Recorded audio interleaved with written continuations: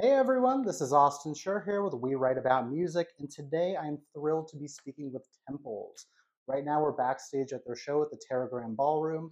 They're fresh off a new record called Exotico, and I'm super excited to talk to them all about it. Guys, I want to thank you so much for being here. How's your day been so far? Lovely, yeah. Seen a bit of LA and yeah, beautiful. Pretty good. It's been a pretty good day. Yeah, Thanks for having us. Yeah. yeah, very welcome. Thank you for being here, but I guess I'm here because this is your room. So this is the last day of your tour, is that correct? That's true, yes. I guess I could save it for the end, or we could just knock it out right now. How has tour been? What has stuck out to you? What's been going on? It's been a success in many ways, I'd say. We've had a great time. Yeah, been making the most of it. So nice to be back over here. There was a point when I think we all thought maybe we wouldn't make it back over here after all, the pandemic and everything, and it's difficult to tour. So we're just happy to be here. Yeah. Very cool. Yeah, been great audiences. Yeah, I think as well, coming back after such a long time, it's very easy to assume that like everybody's moved on and they're listening to something else now.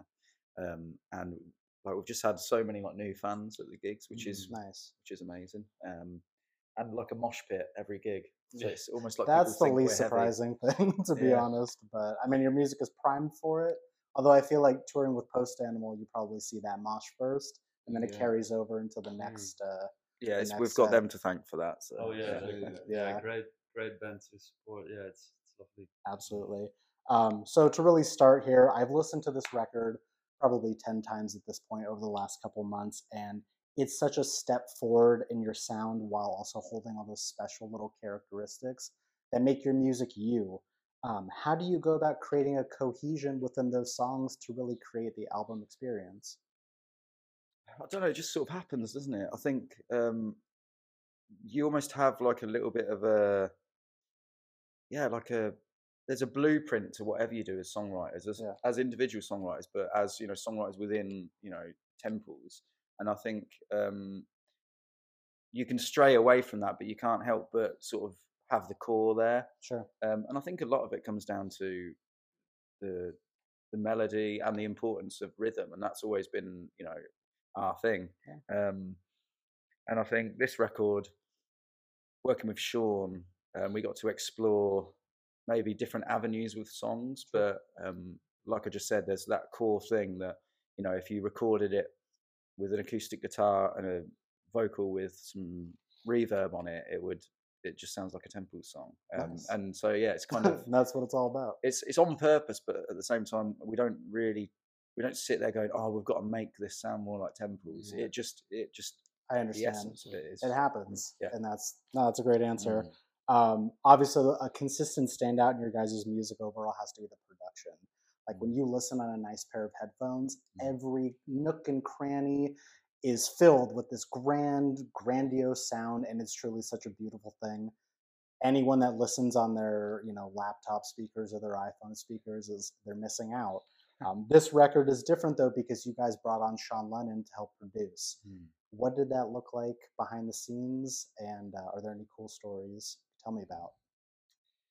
Too many cool stories to Yeah, go through in a short interview, but um, yeah, I mean, we did pre-production, so we'd sort of got the songs to where we were relatively happy with them, and then we were waiting until like lockdowns were lifted so that we could go over and actually to Sean's studio. Um, but his process, South American process, his process, yeah, his process is kind of well, it's different to how we do things, but like we fell into that very quickly, didn't we? And I mean, the first day, what did we do? We did Head in the Clouds. Was it? Yeah. I think it was. Mm. On the first day, a whole new song got written out of an ending of a song. okay. Um, so that was exciting. Yeah, he played the producer role well, but he was also like the fifth member of the band That's for awesome. the 12 days we were there. Nice. Yeah, so he was quite involved with a little bit of writing here and there, and then yeah, these sort of interstitial things like the added tracks in between were a lot of his well, he came up, sort of said maybe we should do some of these. I don't know if we would have done them without his input. Yeah. Yeah, he was great. It was a pleasure to work with. Yeah. Yeah, I think making music can be such an insular thing that sometimes having that outside person with their own expertise can help you think outside the box. And that's why I think this record sort of does expand on what you've created already, but it still has that like central feeling to it. Yeah, which I mean, yeah, the production. Also, Dave Friedman helped mix this record, and he is a living legend. He's been a part of so many incredible records. How did that happen? Were you in the room for it? Like, what happened? Sadly, we weren't in the room with him, but you know, with modern technology, you can be in your own studio with your own monitors, and he can be playing back his mix real time whilst on a video call. So, in many ways, I'd say that's kind of even better because you know your own speakers, you know your own monitoring setup in your own room. But Sean is good friends with him, and I think that whole thing started when we did Paraphernalia, which was the first song that we'd ever done with another producer, and that was in 2020. And Sean said, you know, I was thinking, you know, maybe like Dave Friedman can mix it, and I think we were all like, what we can do that? Like, really? Yeah, you could just do that. Right, right. Are you sure what he wants to do it? Yeah. And so that was, you know, little did we know that we'd do a record with Sean and Dave. But Dave's, I mean, arguably, like what we've been doing, and you know, certainly since the first record, is trying to produce records that have a certain, they have a character to them. Absolutely. That, you know, and so in many ways, we've probably been subconsciously ripping off Friedman's style in what we do already with like distorting drums and all this stuff, because he was kind of a pioneer of that. Yeah, I suppose. So it's nice to actually get to the actual person. You like, know, hey, just in case you've heard any of our music before, I'm sorry. Like, you can really, you can really hear that on Crystal Hall. Yeah. Like when we did that online with him, it was like, he was really cranking the drum, like distorting the drums. That was brilliant. It was like, is this too far? And it's like, I don't know, maybe let's try a bit more. And like, I think we did get him to dial it back. Maybe, Sure. He's so lovely as well, isn't he? Yeah, he's so great. Nice. Yeah. So I think the cool thing about our website is that we don't hold ourselves to one genre of reviewing and interviews. It's all genres, all everything. And I think there might be a lot of people that are listening to you for the first time because of this. Are there a handful of songs on this record that you would recommend they check out to really get the full Temples feel? I mean, all of it, really. Obviously, click the play button. I think every album has its sort of core thing. It has its sort of foundations, and I mean, definitely a track that really helped sort of reinvent some of the songs would have been the title track, which we didn't want to be the title track. We wanted to find an album name that wasn't the name of a song. But I remember like we hit on something on that track, and that's quite different because the drums are like way more sort of like breakbeat hip hop, but there's some sort of luxury holiday destination thing going on in that song. And I feel like on some of the other songs that came before it, we maybe treated those songs with a new perspective, with like a different concept. Once we had the album concept, it was definitely a turning point, wasn't it? That song, definitely. We knew where to go after that, and I think it does encapsulate the record. That one song, Exotica. Yeah, that's awesome. But I think like the singles are, you know, singles for a reason, because they're like, you know, giving you some like amped up version of what's going on in the record. But like, you know, tracks like Slow Days, I mean, this is the first sort of time in America we've played any of the tracks from this record, but Slow Days has been like, it's felt like really at home on American soil. That's awesome. Like, I don't know why, but it just has that sort of, especially like West Coast vibe to it. And so that's definitely one for everyone to check out that isn't, you know, a single yet. Cool. Yeah. Not to blow up your egos too much, but sincerely, you're one of my favorite rock groups of all time. Like the music that you make is just, it really like touches me in a way, and it like makes me think. Who are some groups that you guys look up to? Wow.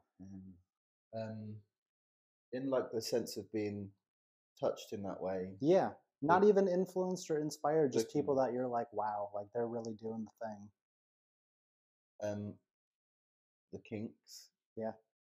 I know they're not modern, but It doesn't need to be. some of Dave Davis's songs really, really get me. Do you know what I mean? And some of Ray's as well. But Dave's somehow he really sort of gets it right there, which is interesting. He does have that. There's something. Yeah. Scott Walker is an ongoing obsession. I'm still not bored of everything he's done in the 60s and 70s. Yeah, like just those sort of string arrangements. There's something in that as well, where I think like we did a bit of that on this record, where we have string arrangements. But like those records, just amazing, and his tone of voice, and also just Sinatra. I've been going back and finding weird Sinatra stuff, and like cool. Yeah, like that Watertown album is brilliant. Yeah, something The World like We Knew. The World We Knew. That's an amazing song as well. People don't know that. I think Todd Rundgren for me is also Nice. also like how he's making music and producing it himself and all that. It's really inspiring. Very cool. And his sounds he created back in the days, it's next level. Some of it is timeless. All those artists are timeless. You can listen to them at any Yeah. point, and it's like this could be released today, and it just feels just as special. Yeah. Love that thing. They set the base for the future. Absolutely. Yeah. I feel like as a musician and an artist, you never stop learning, whether it comes to production or songwriting or just like any facet of making music. Are there some things that you took from recording the last albums that you took to recording this album? Yeah, well, I think there always is. There's two ways of looking at it, because sometimes you can sort of try and forget what you did on the last thing so that you don't repeat yourself, or you can look at it a little bit more like, well, I feel like we've done this, so if we're going to do something that's like this, we've got to reimagine it. But the funny thing is, you don't really listen to your record. Like I can't remember really what Hot Motion sounds like. I know it sounds like live. Yeah, of course. But I think there's a thing that everyone falls into, where like sometimes simplicity you feel like it's boring, so then you overcomplicate, and then sometimes what's really important is just to get something across in a direct way. And that's where production's amazing, because I mean, I'll just say Exotica as an example. It's really, really simple. Like it's like 2 chords basically at the core of the song. Now if you sat there in the studio and said, I've got this idea for a new song, and it goes, G, C, whatever, I don't know whether it's in that key. And you just sang that by itself without all of the production and all the sort of sound design going on, you'd probably be like, not sure about that. It's a bit boring, But I think there's something great about restraining yourself to like something. And I think like on Time Is a Light as well, like in the verses you're pedaling on one note, right? But you're saying so much by having something that's simplistic. Yeah, I think we're always learning, aren't we? Absolutely, yeah. Very cool. That's what keeps it interesting. Of course. Speaking on the lyric side of things, are there any specific songs on this record that hold a special meaning to you? I think for all of us, probably differently, because obviously we all write different parts. Of course. Some of them are collaborative, and some of them are, we've just sat there slaving away at home and doing it. But for me, Fading Actor is something I'm proud of, as like lyrically, and I'm never proud of my own lyrics. It's my weakest point. So, but yeah, that one feels like I knew exactly the story that was trying to be told. Awesome. There's nothing. There's metaphors, but it feels like for the purpose of telling the story, not just to be clever with words, Right. But